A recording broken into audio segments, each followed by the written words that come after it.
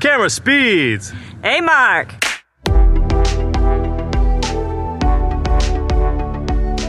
You're listening to Focus Pullers at Work.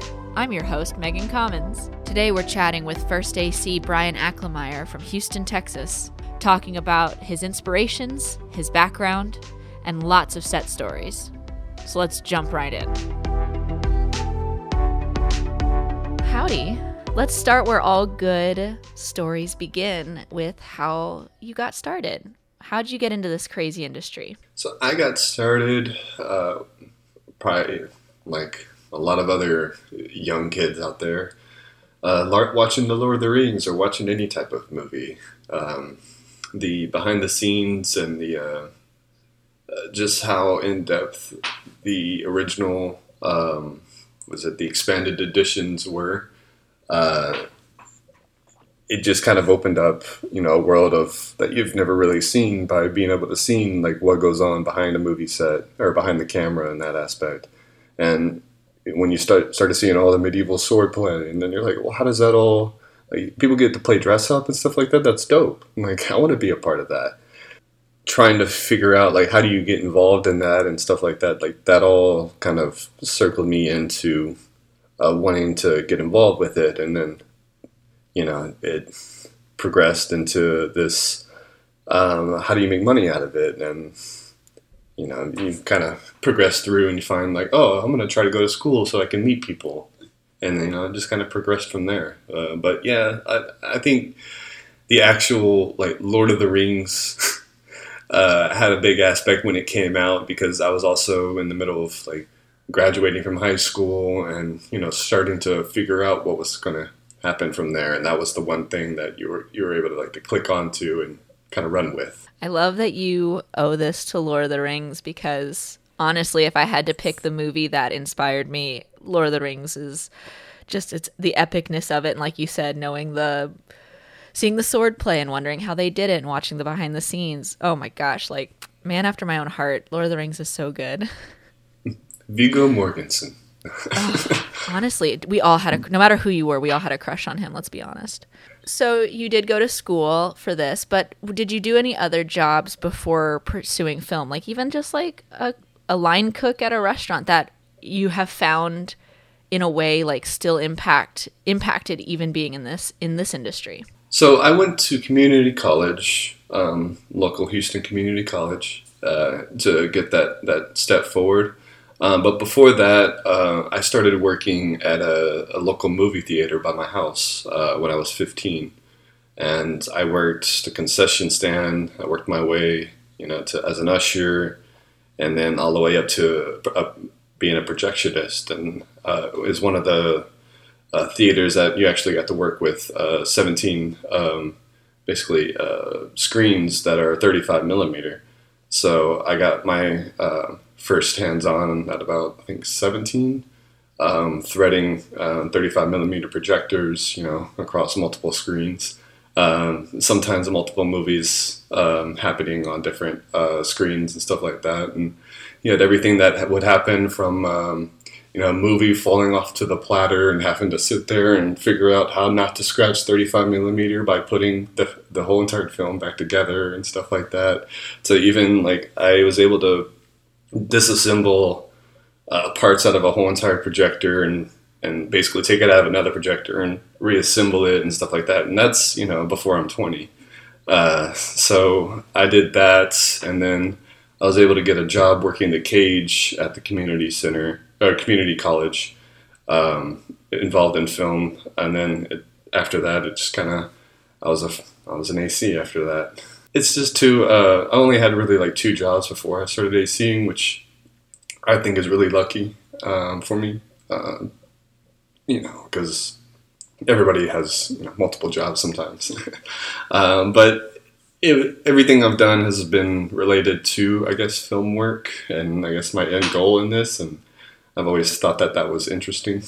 So at a young age, did you know you wanted to go into film because of watching Lord of the Rings and stuff, or did going into like working at the movie theater kind of help push that along? Going to the movie theater, I think, helped push it on. The movie theater was around 5 minutes from my house, so it was more of a convenience and easy to get through. And all the kids in high school were kind of doing it, kind of thing. So I was kind of going with the crowd in a sense, and I had friends that were working there already, so I had that push to get in there.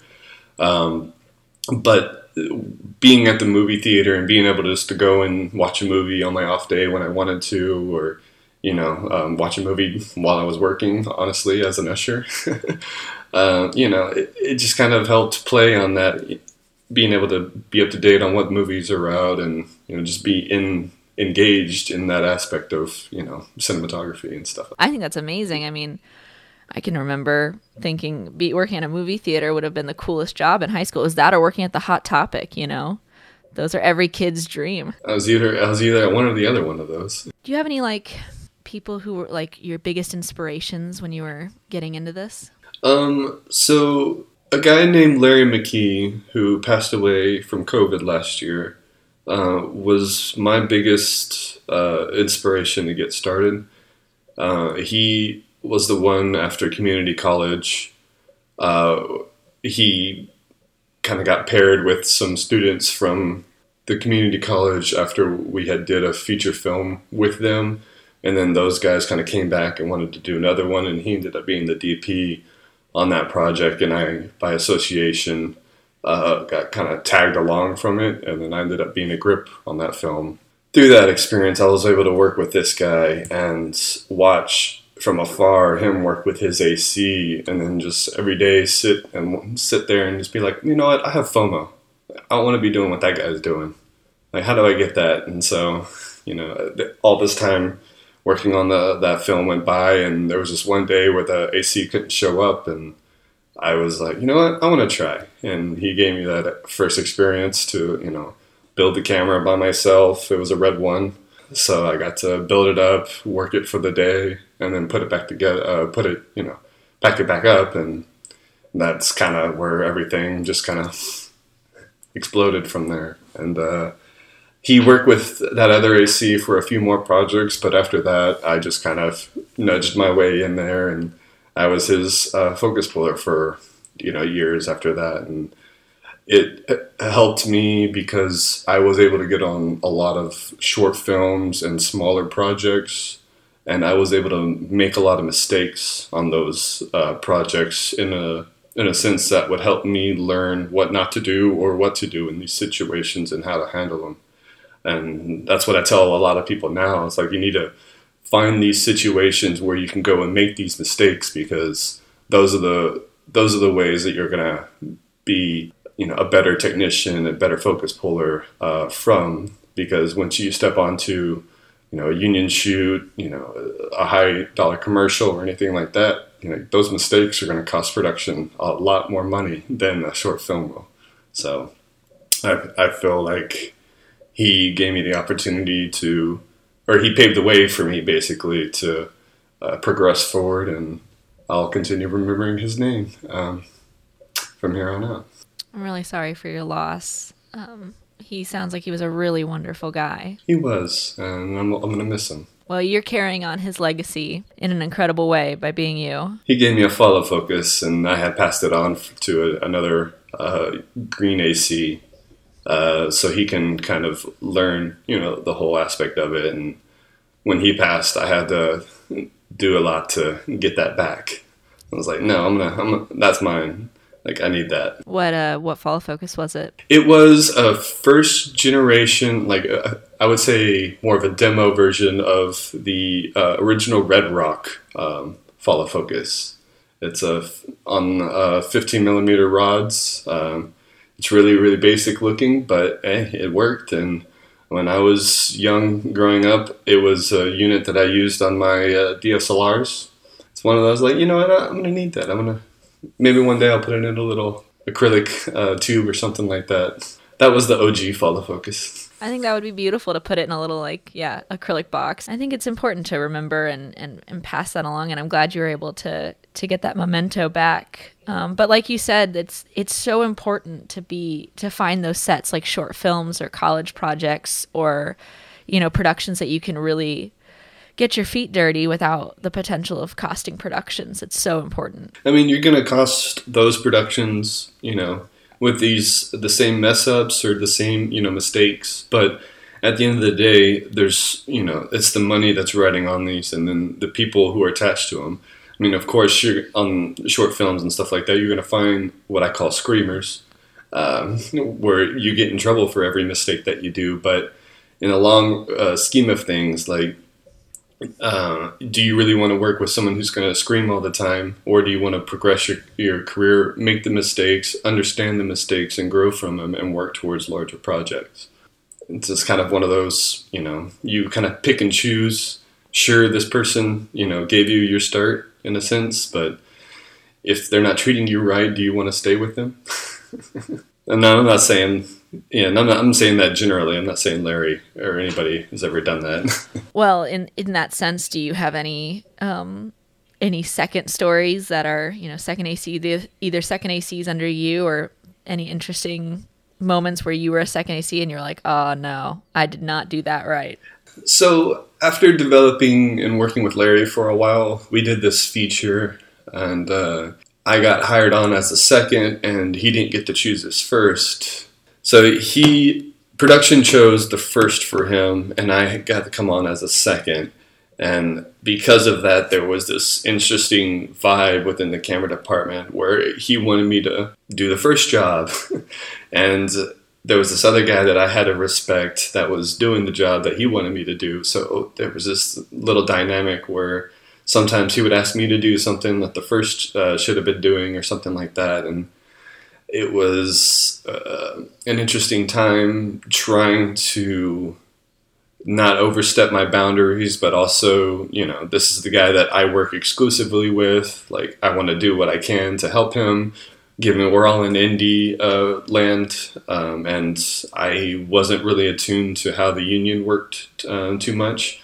So the whole film, we were kind of like butting heads a little bit where, it's like, hey, you want the camera to going? And the first wouldn't get the camera going, so I'd go in there and do a couple things.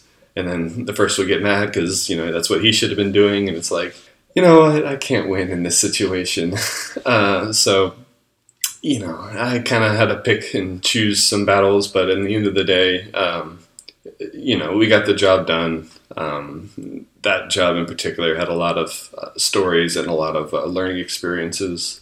At the end of the day, as long as you get the job done, I guess nothing else really matters, Well, safety is always going to be paramount, and that's one of the projects where I learned a lot about that on.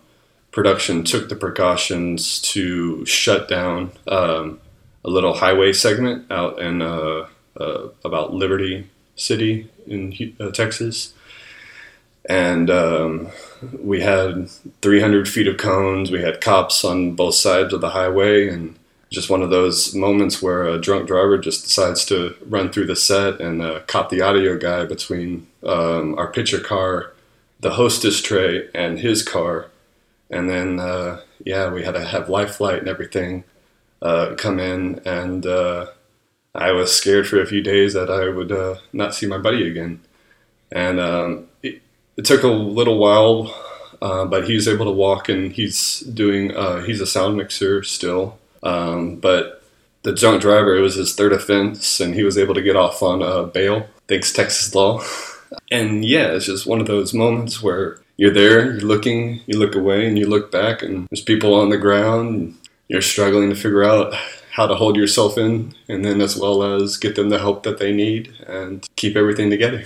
It was a little bit before the Sarah Jones incident, and so when the Sarah Jones incident hit, it kind of hit really hard because we had just gone through that. Nobody died, but people were banged up and mangled. Yes, you don't make the news, unfortunately. Like, there's no, learning experience, but... No, and then, oh my gosh. And you found out, about the film community and around you, because it's the film community that is the one that's hurt by it, not anybody else. And so you have to come together and find support for these people who now are out of work, have all these medical bills because, insurance is either going to help or not, and, production can only do so much to help. It's one of my most interesting parts of my career because we were set up to be on a hostess tray, as I had said, and it was a colder night, and any other time I would have been there right by the hostess tray with the camera ready to slide on. And for whatever reason, I was, you know what, I'm going to go wait in the van. And so I walked in and sat in the van, and some time had passed by. I went and I checked on them to see if they wanted the camera, and they're like, no, you got a few more minutes. And I was like, cool. So I went and sat down, and the next thing you know, you hear the impact and all the shrapnel hitting the van and stuff like that, and get out and everything's different. Not one of my favorite moments, but one of those that, sits hard in the back of your mind when you see a car just blowing through set and stuff like that. You're like, you know what? This has happened to me before, and there's a lot of things that I don't want to relive. I appreciate you telling the story, because it's something that, it's horribly scary, but it's worth, always and forever remembering safe sets. And it sounds like your production did try. I mean, they had a lot of the precautions, but, you standing in the way of a drunk driver, what can you do, Yeah, I mean, we were in the safety lane. They blocked off the first lane, and so they had traffic using the second lane, and that still wasn't enough. So. Wow. Well, I'm really glad everyone was okay. Yeah, me as well. Like I said, I learned a lot from that set, and the way that directors can be full of themselves, even when in the sight of disaster. And so I take that, and now I know a lot, and I've learned from that. Well, just continuing down different memory lanes, that was the scariest job you've ever worked on. What would be the hardest job you've ever worked on? One of the hardest jobs I have had to do was actually harder because of the physical impact that was going around me versus the actual job itself. I was doing a car commercial on the Circuit des Americas track in Austin, and it's really windy, I should say. And these guys like to put what they call like a shaker on these remote heads when you're in an arm car. So you're doing these high impact and high speed moves at these cars, and then slamming on the brakes and then pulling back and stuff like that. So let's just say I found my lunch on that shoot, and it made it very difficult to continue shooting. So I had to pull my second in to continue the day for me.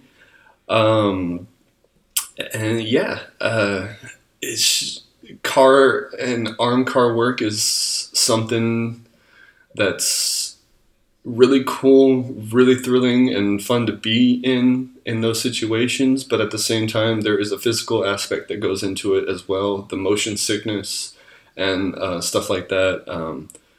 You start learning a lot more about yourself in those situations, and how much your body can actually handle when you're thrown into the forces, of the car, making these high-speed turns and stuff like that to get the shots. So I learned a few things, wearing a mask while it's really hot. There's no air circulation because all the power is being put into the vehicle versus keeping us comfortable inside the vehicles. There's a few things that go into those, and I learned a lot. I can imagine. So this was during COVID then? This is during COVID. This was last year. I did one side of the commercial where I was sitting up front in the passenger seat, and then another one where I was sitting in the back of the vehicle, and so the back of the vehicle facing like the rear wheels. And there's a difference in how you sit when a vehicle's moving, and looking at the monitor and stuff like that. Yeah, so I learned a lot on that one. Learned that taking Dramamine when you get the set is already too late. You need to take it before you leave set. So like I said, learning about your body while being in a Ukrainian arm, and hitting really windy tracks at high speed. So, Oh my gosh, yeah. I haven't done that crazy stuff, but even just like, doing like helicopter stuff where you're looking at a screen and you just have to like almost disassociate to allow yourself to not know where your equilibrium is, because otherwise if you start thinking about it, it's like, the worst situation of motion sickness I've been in is shooting a research vessel out 3 miles into the Gulf of Mexico with a Movi and a smaller vessel, and then that vessel basically creating a lot of waves for your smaller vessel, and then getting motion sickness out there. Because, number one, your motion sickness looking through the monitor at the other thing, but at the same time, the boat's constantly moving. So even when you're not pulling focus, you're still sick. So there's been another instance where, not in a car, just being out in the ocean, where I've had to learn that, boat to boat on a movie is really scary nowadays. just because, like, can you make it through the shoot with holding your lunch in? And it's something that you don't think about when as a focus puller. It's like, do I have to worry about being able to make it through the day? Me feeling all right versus just being able to do the technical aspect of it. No, that's a good point. Honestly, like, I keep things in my kits like Dayquil and Tums and just some other things. Like, I have like a small first aid kit, not just like Band-Aids, but other things that are literally like, if my stomach starts feeling bad, I need to still, like you said, you still have to do your job no matter how you feel. Tylenol, Advil, keeping all that in your kit comes in handy. Either it saves you or a crew member when they start going down. Yep. You need as a first, it's good to provide for, your department if you need to, or if there's a medic on set, calling them in and just kind of, but you don't know what the situation you're going to be in. So you have to prepare for everything. I keep thumb wraps, knee braces, all kinds of, those aspects in my backpack. I keep Advil. I keep all kinds of, rain gear, all this stuff. And my backpack ends up looking like a turtle shell, but at the same time, it's like, when I need it, it's there. Absolutely. Oh my gosh. Yeah. Thumb wrap. That's a good idea. Oh, and shower caps. That's the other thing I keep in my kit. I learned that a couple years ago. And now I have 150 shower caps I bought off Amazon for like $5. And I put those on everything. I need to do that because buying these $15 Capits and getting 3 out of them is starting to toll on me. Yeah, a dolly grip taught me that because that's what he covers his personal monitor with, is a shower cap. And I was like, that's freaking brilliant. Well, I think this takes us into a good point to ask the question, any fun weather memories? Any fun weather memories? So here lately we've had a lot of weird weather, I would say. From freezes to flooding, Houston being this close to the Gulf, the South Coast, as people call it. It's just one of those areas where you can't really put a finger on this is what the weather's going to be like today. Last February, we had one of the hardest freezes that have hit us in a long time. A lot of people, lost power and stuff like that. But for the freelancers, we had to, film up until that one point where it's like, all right, I think now is, it's not safe for the rest of the city, but film workers can still make it to set. Like let's push them as long as possible. That's our job. We're freelancers. Yay. And the temperature was starting to drop, and it was an arm car day actually, and they had to create a set using the ship channel by us, and it's one of those where it's starting to drizzle. It just starts drizzling all day, and they end up cutting half of the day because it's just too wet, it's getting too cold, and these people who've flown into Houston still have to get back home. So it's one of those where it's like, it's nice because our day was cut short. We know we're going to have a pickup day, but everybody still has to be safe and get on their flights, get back home, or get to the sheltering place of their choice. Some people might, I think, had to go to Dallas, which was right into the line of fire at that point. So, you know, it's just one of those situations where, all right, cool, we shut down for snow, and then on the other side of it, a couple of weeks later, we can shut down for rain, because how much rain is there going to be? Is it going to flood again? You know, does everybody have a vehicle that's above the flood gauges? Like, it's crazy right now. A couple weeks ago, there was a tornado in not a major city, but I think Elgin in Texas, and that's a larger populated area versus, you know, kind of out in the country where we kind of think that tornadoes and stuff like that happen frequently. You know, Kansas, let's say Dorothy, but you know, it's been really windy here the past month, I would say, compared to the last month. And I'm curious on how much more tornadoes we might see inside a large city, or any wind damage. So I don't know. It's just one of those moments where we're at an interesting time in our weather, and it's going to produce some more crazy weather stories, I believe. Yeah, it's only a matter of time till we get even more and more, and it's not necessarily an exciting thing. I know when we have productions out here and we have lots, because, you know, Kansas City, we're kind of known for being a little windy with tornadoes during tornado season, and we'll have out of town productions come through, and I just tell the out of towners, like, just keep an eye on the locals. If the locals start freaking out, then you should start freaking out. Yeah. But most of the locals are just like, yeah, the sky's not green yet. You know, we're fine. It's just blah, blah, blah, blah. Oh, yeah, see you over, you know.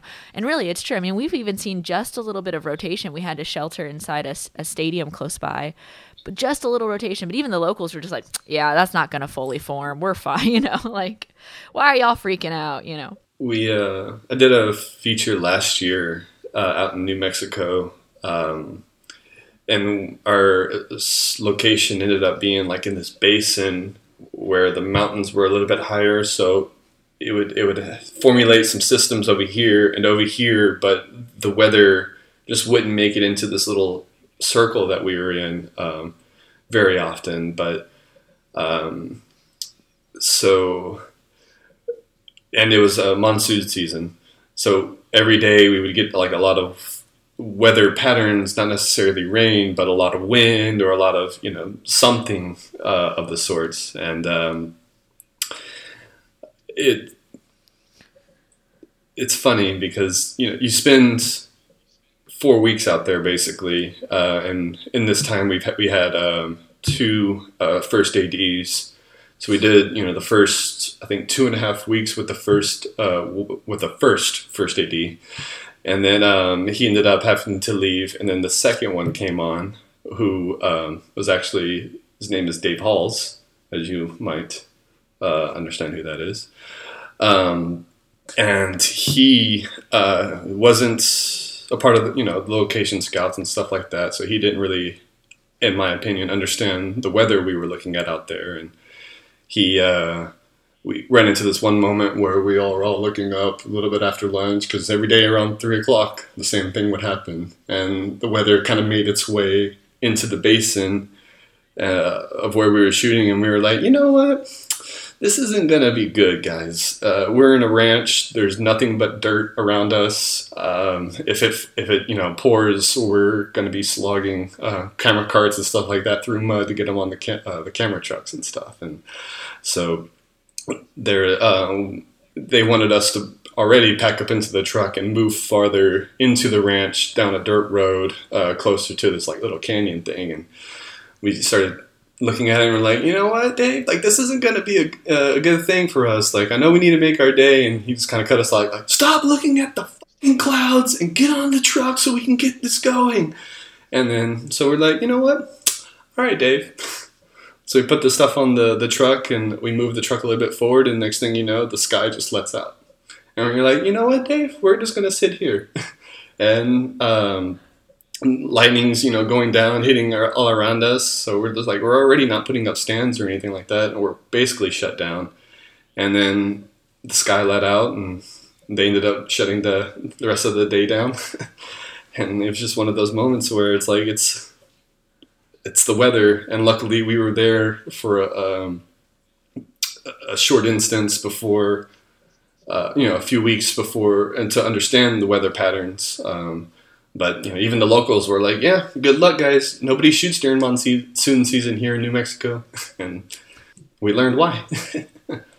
Productions are like, "We got this place for a deal." Mm-hmm. Yeah, you're like, "Yeah, no duh. Here's why." Yeah. Well, for those who aren't familiar, Dave Hollis was the AD on Rust. So how was working with him? That's wild. I mean, obviously this was way earlier, but it was a couple months earlier, and it was just one of those situations where, like, I was on my honeymoon in Hawaii at the time when all this went down, and you start looking at the news in the morning, and you're like, wait, what? And then you look at the call sheet, and you're like, wait, what? Like, I worked with this guy? Like, what? And then you start, texting like the DP and your camera operator, and you're like, dude, like, what happened? Like, I had an AD walk off a production once because they weren't being safe. A long story short, we were shooting in the Appalachian Mountains up on like a really rocky formation, and it was like we had celebrity actors there and whatnot, and for some reason the director was determined that this Steadicam like circle shot, like where it's supposed to be them up on the pinnacle of this like rocky formation, and it was just a Steadicam shot rotating around them, but for some reason he was determined it had to be right at the ledge, so the poor Steadicam op was actually stepping like very, very, very, very, very close to the edge. And everyone was like, just push them back towards the center of the formation, like the camera can't tell that they're where they are, because we had drone shots we were supposed to do later. And the director was, no, it doesn't get the feel or whatever. And that was the final straw. I was just day playing on the production, but that was the final straw where the AD was just like, I'm done. I can't watch an operator die. Like, I'm out, and walked. We still did the shot. Like, it was not safe, but it was up to the operator. He was the one who was the last one to veto, and he was just like, he was kind of green, so he just was worried. He just wanted to do it, and make everyone happy. And we did it, and everyone was fine, but it still was just one of those, like, there was no, it was even the producers were pushing, like, we just, yeah, just do it the director's way. And everyone was like, why does it have to be this way? So anyway, safe practice, safe sets, so important. Well, continuing as we keep walking down, I've got a few more memories before I know we'll wrap this up here in a little bit, but I'm just enjoying, you have so many good stories, and I'm just so enjoying listening to them. Do you have any particularly fun, let's go back to more fun topics, since we've been hitting on so many, hardcore memories. You make me cry a little bit. Like, what are some of your fun, let's do a fun build. What's one of the most most fun builds you've done? Fun build. So I've done a music video where I was actually operating joystick and we started it down into the street and worked our way all the way to this point, and we're able to basically connect the Mobi onto this custom grip rig, and then take it up to a different floor, basically. And then, because we were looking basically this way down, and then we had to bring it all the way up, and then come in through a door frame, being out of frame, and then continue the shot from there. That one was a real fun one, mainly because I don't operate. And usually, if I do, it will be in an instance where it's on a joystick or something like that, because, video games, love it. And that's where I really get the vibe of operating from. So it was, my first video to operate from, start to finish in that aspect. But I've been, tweaking and doing a little bit of that for years prior to getting to that point. But that was a real fun one. A local DP, Dan Moore, did that one. And then another one I did with Larry McGee early on, and we basically had to do a Dani Dolly off, I think we were like 12 stories up, but we had to do a Dana Dolly because the actor walked up to the balcony rail and kind of looked out, and the director wanted the shot basically to come in and around. So we Dana Dollied off the balcony, and then we're able to pivot the camera around, so it was basically looking at the actor straight on, and he did something. I don't know if he jumped off or whatever, but that one was a fun one because you had the Dana dolly, and then you had a grip arm to another grip arm, and the DP would slide the camera out into free space, and we were like, cool. Well, we can't do anything about that if it falls. What camera were you flying? A Red Epic at the time, with Nikon glass. It's the DP's personal package, so it meant a lot to him. But in the big scheme of things, it's not super expensive. Alexa with Hawk Anamorphics or something like that. But it was just one of those situations where it's like, right, fingers on the desk, like, let's get this shot, guys. Like, oh, you got to go back for makeup. Can we do makeup here? Oh my gosh. I've also noticed a trend that a lot of ACs are gamers or have some sort of gaming background. I've noticed that. Well, a lot of gaming is problem solving, and it's wrong to compare focus pulling to gaming, but it is like, it's like a Mario game, but you only want to play it once. A lot of these shots, the boss is getting through the boss the first time. And when you have to do it over again, it changes the mechanics of the move change and stuff like that. So getting it the first time, really becomes the strive to, all right, let's move on. Can I get it? Can I get it? I gotta get it. It's like your fix. It's a weird thing to really compare it to, but when it's all sharp and you're able to move on, that's a really it's a real high feeling in a sense, and you're like, cool, I did that.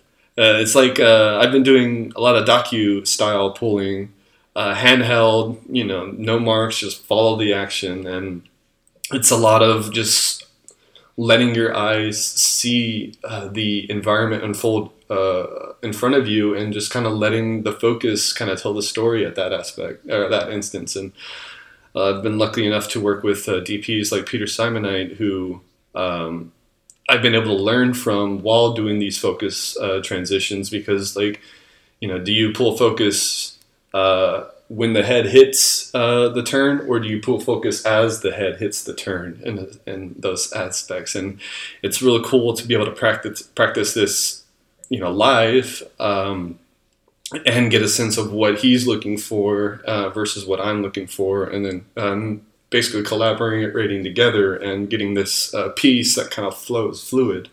We did a Billie Eilish live music video where it was all steady cam, and we just did oneers going all around her, and you have to take these moments where you're coming off of a close-up on her and then having to transition to her brother who's playing piano and stuff like that, and you're just kind of feeling these moments out and trying to tell the story in an instance where not a lot of it's out of focus, but enough of it is out of focus to in focus to basically allow your eyes to not jump to the subject, or just kind of flow with the subject. And so it's been real fun. I've had a lot of personal thoughts about focus pulling now versus earlier in my career, and now it's becoming more important to understand your frame size to subject ratios a lot more versus actually, in my opinion, looking at the distances itself. Because at what time during a docu are you able to actually watch the subject and be sharp on 140 millimeter anamorphic? So when you start looking at the frame sizes to your subject ratio, you're able to start understanding how large your subject will be in the frame and what distance that is throughout multiple lenses and frames and subjects, and kind of pull focus to that versus like, all right, they're 5 feet. All right, I'm at 5 feet. All right, 4 feet. All right, you can kind of gauge in a different aspect. But it's something I've been theorizing and developing within my brain for years at this time. Just haven't been able to really talk about it much. I hadn't heard it described in that way, and I think that is a really, I think that's a really cool way of describing it. Because like you, I've mostly learned to pull from eye and pull from just looking at the screen and understanding how far something is, just based on what you're seeing. And so I think that's a really cool way of explaining it, is its, ratio of size to the screen. That's really interesting. I hadn't heard it said like that. Well, I mean, okay, so you've worked with Billie Eilish. This kind of leads me into my next memory, which would be any crazy celebrity stories. Billie Eilish was fun. We did 2 videos for her. No Time to Die just won an Oscar, I heard. Yay! We did a live one for her. I worked Super Bowl in Houston a few years back, and I was able to be on the field, running on the sidelines and stuff like that with my operator from Fox. And one of those situations where you're just kind of running, hustling, and you're just like kind of looking around, and someone catches your eye, and Mark Wahlberg was standing on the 50-yard line at that point, and I was just kind of like, that's Mark. Like, I know that guy. Like, I've been watching his movies. Like, that's cool. And you're like, I really want to go. No, I gotta run to my operator. He's on the other side of the football field, kind of situation. So you don't always get put into these situations where it's like a big time actor or anything like that you get to go and like, hey, it's really cool. Like, I followed your work, as a kid growing up. It's just one of those, like, but he was fun. I've worked with Morgan Freeman. He did a series talking about different churches and stuff like that, and different religions. I forget the name of it. But he came into Houston for a day, and we did a little bit of walk and talk with him. So that was kind of fun, because Morgan Freeman has one of the sexiest voices I'll ever be able to say. I've worked with Freddy Krueger earlier in my career, Robert Englund. That one was fun. I'm going to have to sit here and start thinking about all the people. But yeah, I mean, everybody who's a celebrity that you get to work with, they're real cool. Some of them can be divas, but at the end of the day, like, I try not to put any emphasis on who these people are, because they're just like me and you. They're only human. They're a celebrity by the people around them who put emphasis on making them.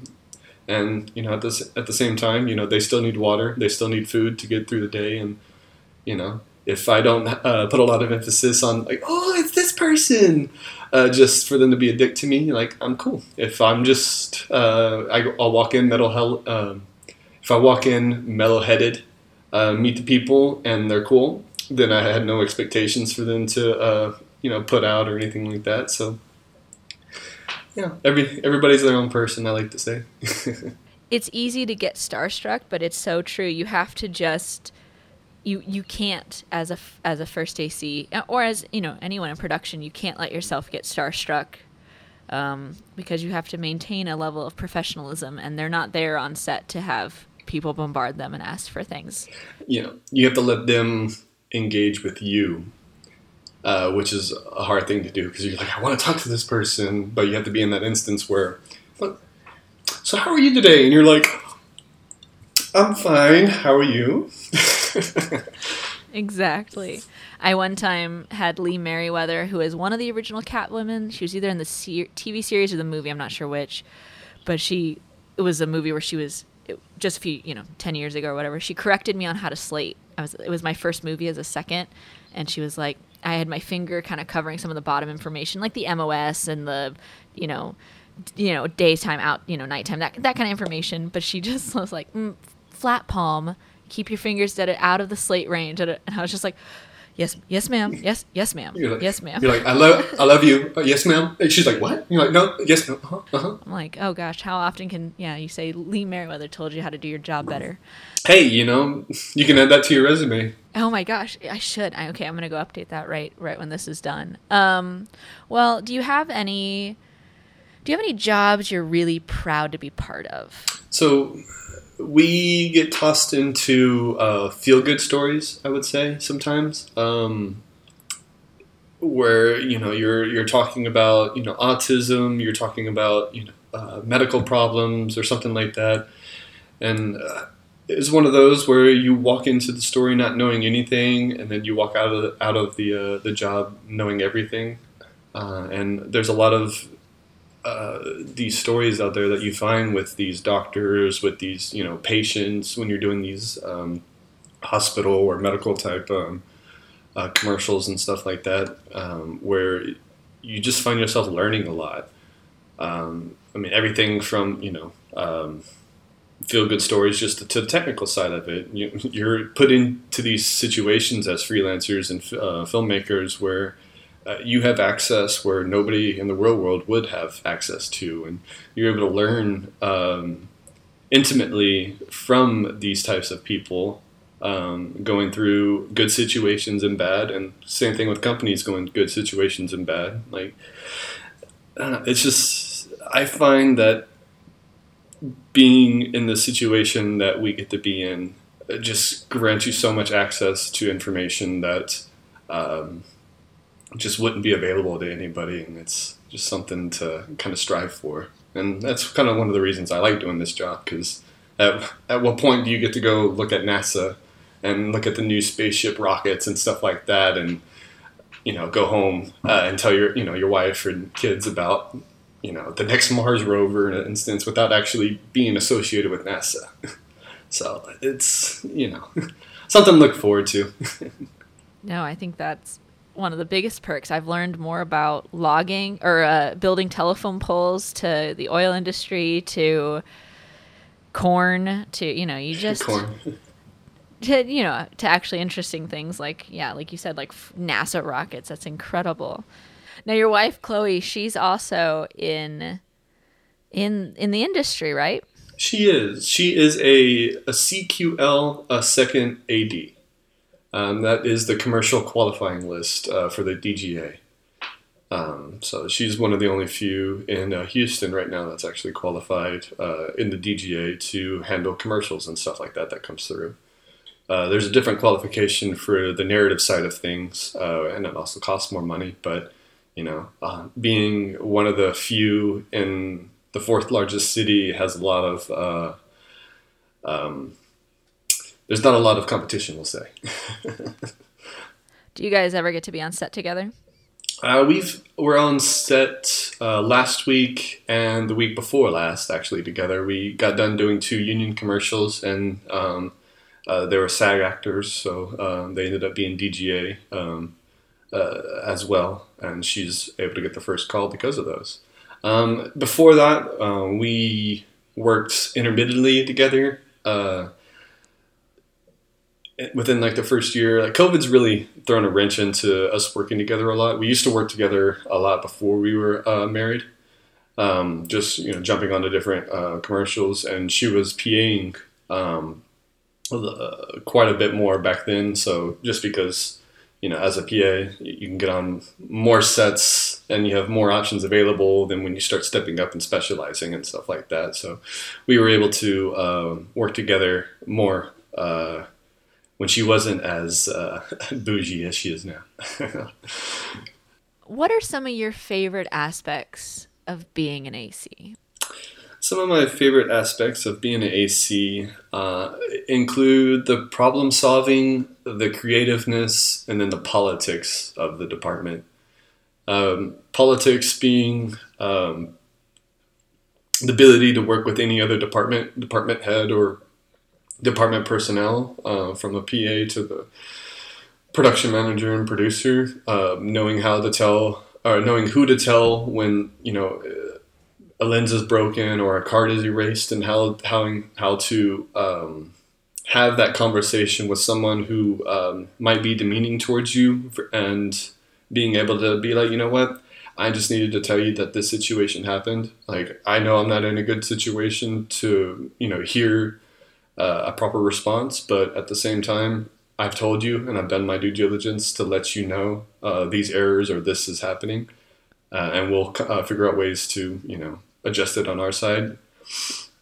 I had to do that on a project recently where someone else in my department messed up pretty large, and I basically had to go and be the fall guy and tell them what happened in a way that doesn't demean the person who actually did it, because I still need to be able to work, weeks if they're allowed that person to be on the set still, and stuff like that. And also encourage the person who did mess up, because they acknowledge that they messed up, and it cost us a lot of money to fix it, but that person took it to heart, and you have to find a way to help them get through the situation, because they're going to be a mess.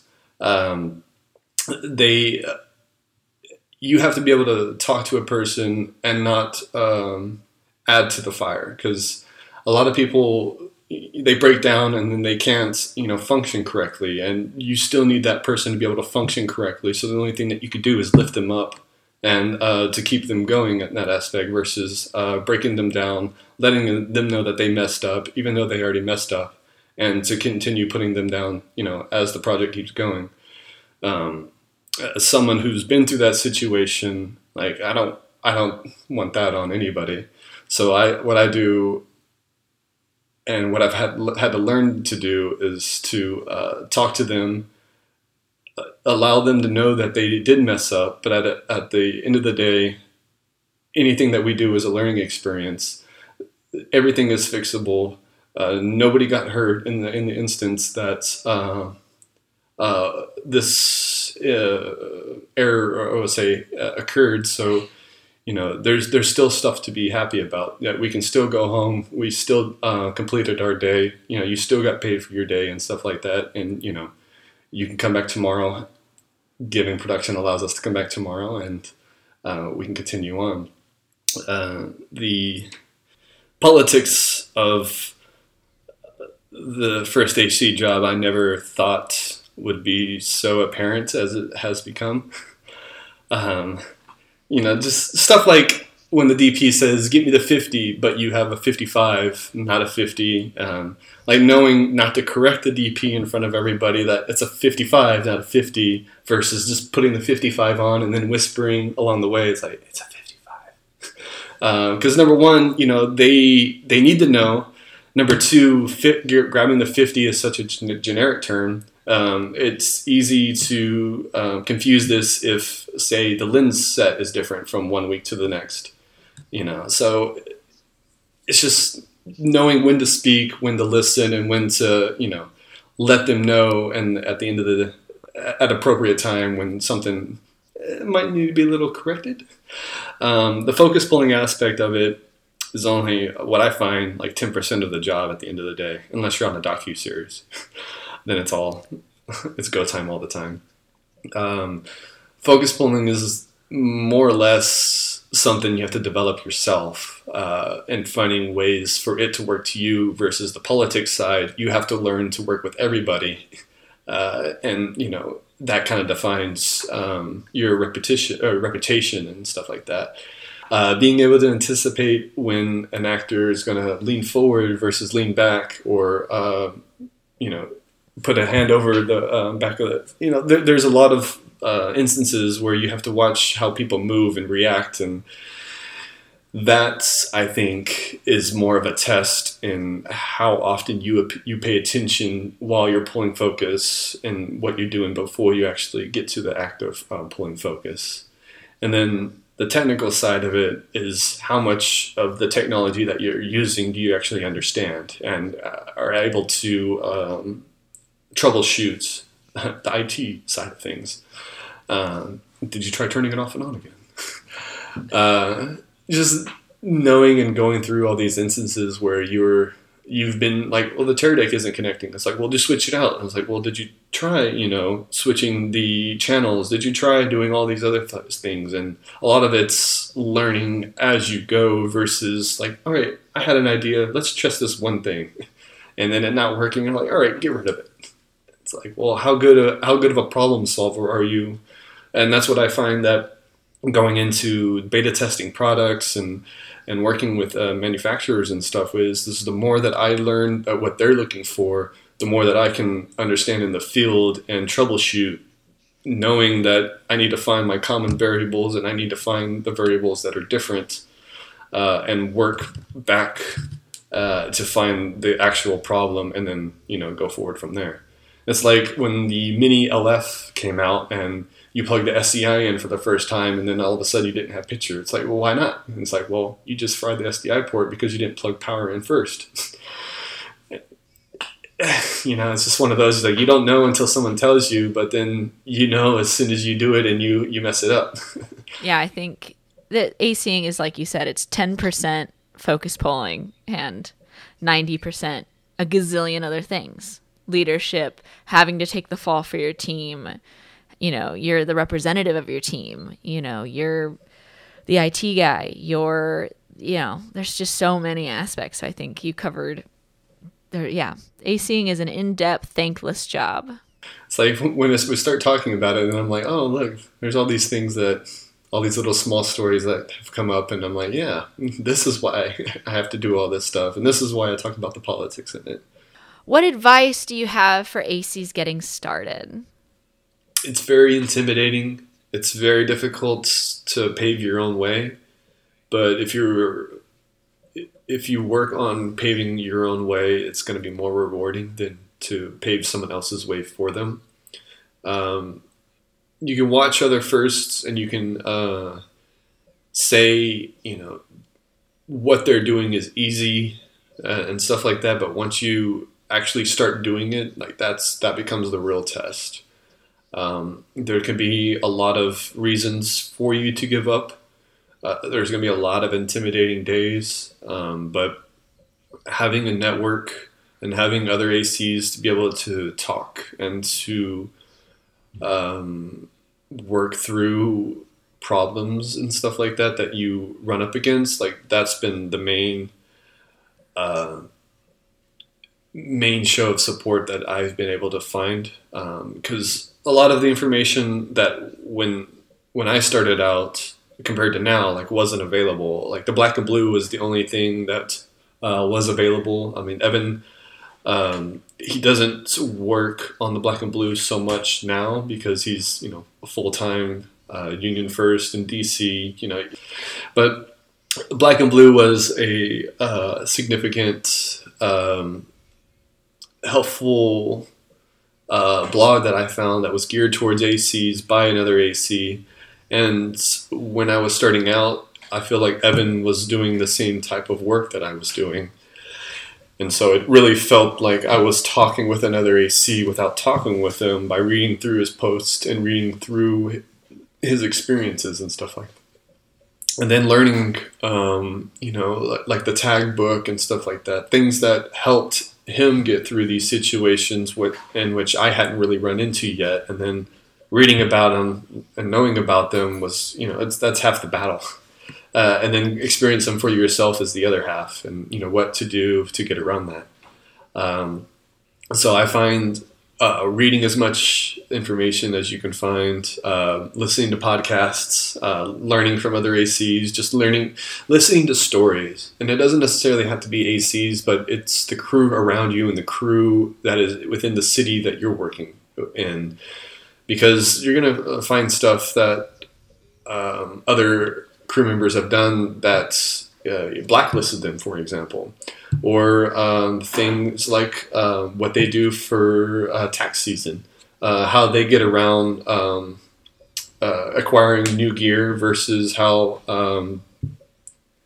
some people like to stay the same and just work off the same gear and stuff like that. And you're able to see, how tax deductions can help build a career versus using the same thing. Like, there's so much that you can learn from just talking to the people who are doing what you want to do.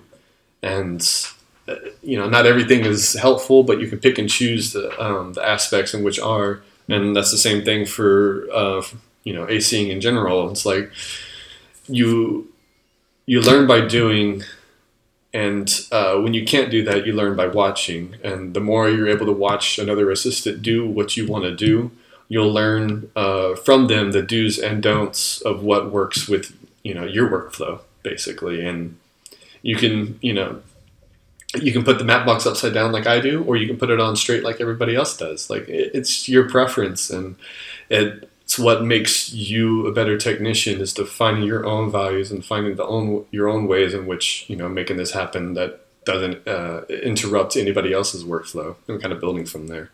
The Black and Blue will always be, I think, a legendary resource to a lot of us. I mean, when I was first starting out, it was, I went on there and he had his what I keep in my kit. And I, at 17 years old and having no idea what I need to keep in my kit, literally just went through and ordered like everything down the line because I had no idea what else I needed. So okay, last question. Is your goal to stay in AC forever?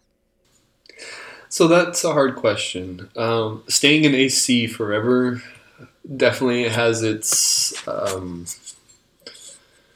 enticement, because I'm already, 12 years into this. I know the ins and outs of what my job requires and stuff like that. So if anything, I would step up to operating. But even then, I'm not, there's so much less, in my opinion, that goes into operating that is technician appropriate, I guess. As an operator, I mean, you'll work with gimbals, you'll work with Steadicam, you'll work with, wheels and stuff like that, but you always have that person that sets that up for you. And for whatever reason, I have found that for me, I like the electronics, I like doing the things to get someone else to actually create the image. Operating and DPing and stepping out of that realm of a scene hasn't really played too much into my interests. I don't know really why. Because if you put a joystick in my hands, I'll operate a camera all day in that aspect. But putting a panhandle into my hand has a different feel to me. I don't mind putting a camera on my shoulder, because 9 times out of 10, that's where the camera's, sitting when I'm waiting for the operator to take it anyway. So that's always been fun. And so there's different aspects, I should say, that I like about operating. I don't care for lighting. That's always been one of my slimmest interests, shaping the light and stuff like that. I like what people do to make it happen, and I think that it's really great. But just for me to be throw the 18K, put a silk, let's put a book light, and let's do all this stuff. It seems like a lot more work than I really want to do. Because as a technician, I feel like I can spend all day just doing technical things in the camera department and get the same joy out of it as I guess DPs do. Yeah, I haven't found anything that's really called me out. I do get jealous of the folks who get to not work while I'm working. And that's been one of those situations where did I pick the right department who's going to always be working for whatever reason? I don't know. It's nice because as an AC, your day is always going, you're always on. But at the same time, you're always on. There's never really a break. Good luck getting to the restroom and stuff like that. As an operator, the day's done. You can walk as soon as they call wrap, and that's kind of nice. And as a DP, you have even more right. You can have your backpack on as they're calling wrap. Jokes. But as an AC, you're there until the camera's packed up, and everybody's walking home at that point. And there's just something. I don't know. I've always been a techie person. I've taken apart laptops and computer desktops and stuff like that just to figure out what makes it work, what makes it tinker, and the AC position tends to be that for me. If I wasn't an AC, I'd probably be in some line of engineering field, I think, putting stuff together and building things. So AC gets me a lot of that, or I get to do the prep work, I get to build it, I get to do the technical side of it, and then I get to pack it all up after a good day and send it home. So I am right there with you with not the desire to necessarily DP or anything like that, but a joystick, put a joystick. I loved, joysticks for gimbals or doing camera work for drones and stuff. So I totally understand that, but have no desire to actually be an operator of any kind, or in a DP and any of that. So I fully I fully get that. And you have such a phenomenal technical side. Like, your Instagram is an incredible resource for people to look at because you do amazing builds there and amazing stuff there. I can't wait to listen to your interview with Dennis, because it's going to all be technical and it's going to be such a learning. I think I'm going to learn lots of things just because of how much good information is going to be shared there, since you both are so technically minded. I'm pretty sure I'll learn a few things because I don't think I learn as much by doing. It's when I get asked about it that I actually learn from it more, because when I'm doing it to make it happen, versus when I'm asked about it, I have to think about how I made it happen. And in that review, I think, makes you a stronger technician versus just making it happen. Well, how'd you do it? I don't know. I just did it. It's like, well, did you push the left button or did you push the right button? And you're just like, I pushed both. And you're like, ah. But I mean, like, let's talk Pterodex. Like, Pterodex, how'd you get it to sync up? And it's like, I just touched it. You're like, I've been touching it for an hour. And it's like, I don't know, dude. I just, maybe I'm electrical. Like, I don't know. I've had. Well, other than, where can we find you? Is there anything you want to promote? I have a few movies. There's called one called Fry Bread, Face and Me, that we shot in New Mexico. There's a Hallmark movie that just came out called Every Time a Bell Rings. I think they've shown it on Hallmark Channel during Christmas. And then I did a Netflix series called, I don't know, they haven't made a name for it yet, but at the time it was called Untitled Mo Ameer Project. Mo Ameer is a stand-up comedian, and this is his first TV series, all shot in Houston. So looking forward to seeing that one, where it's a lot of improv. Most all of it's handheld, and most all of it's pretty wide open on the lens. So it was real fun for me to play. So and it's all large format. So it's one of those where I'm anxious to see my work in a different aspect on streaming. Well, I'm excited. I'm excited to watch it. And other things, like I have, my little rental company, AQ Focus Solutions, where a lot of the focus devices that people see are owned by that company or rented through that company, and it allows me to test and use different types of systems and just to understand wireless focus and those aspects better than if I was to have to go to a rental house all the time and to like, all right, I need to test this today. I need to test this one aspect, and it's kind of nice to have a place that you call home where you can do all the technical testing and whatnots.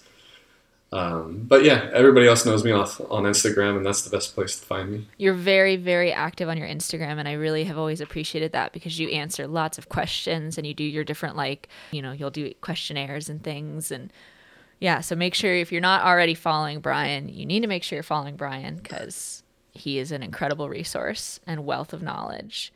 Well, Brian, thank you so much for taking your time to just out of your busy schedule to chat with us. And again, I can't wait to see what you have to say on Dennis's portion of this podcast. Yeah, it'll look great. Thank you so much for having me. Thanks for listening to the Focus Pullers at Work podcast. If you liked what you heard, please subscribe and check out our other amazing episodes. Also, be on the lookout for the other part of this podcast where Dennis will interview Brian and they'll jump into the nitty-gritty technical side of focus pulling. Thanks again.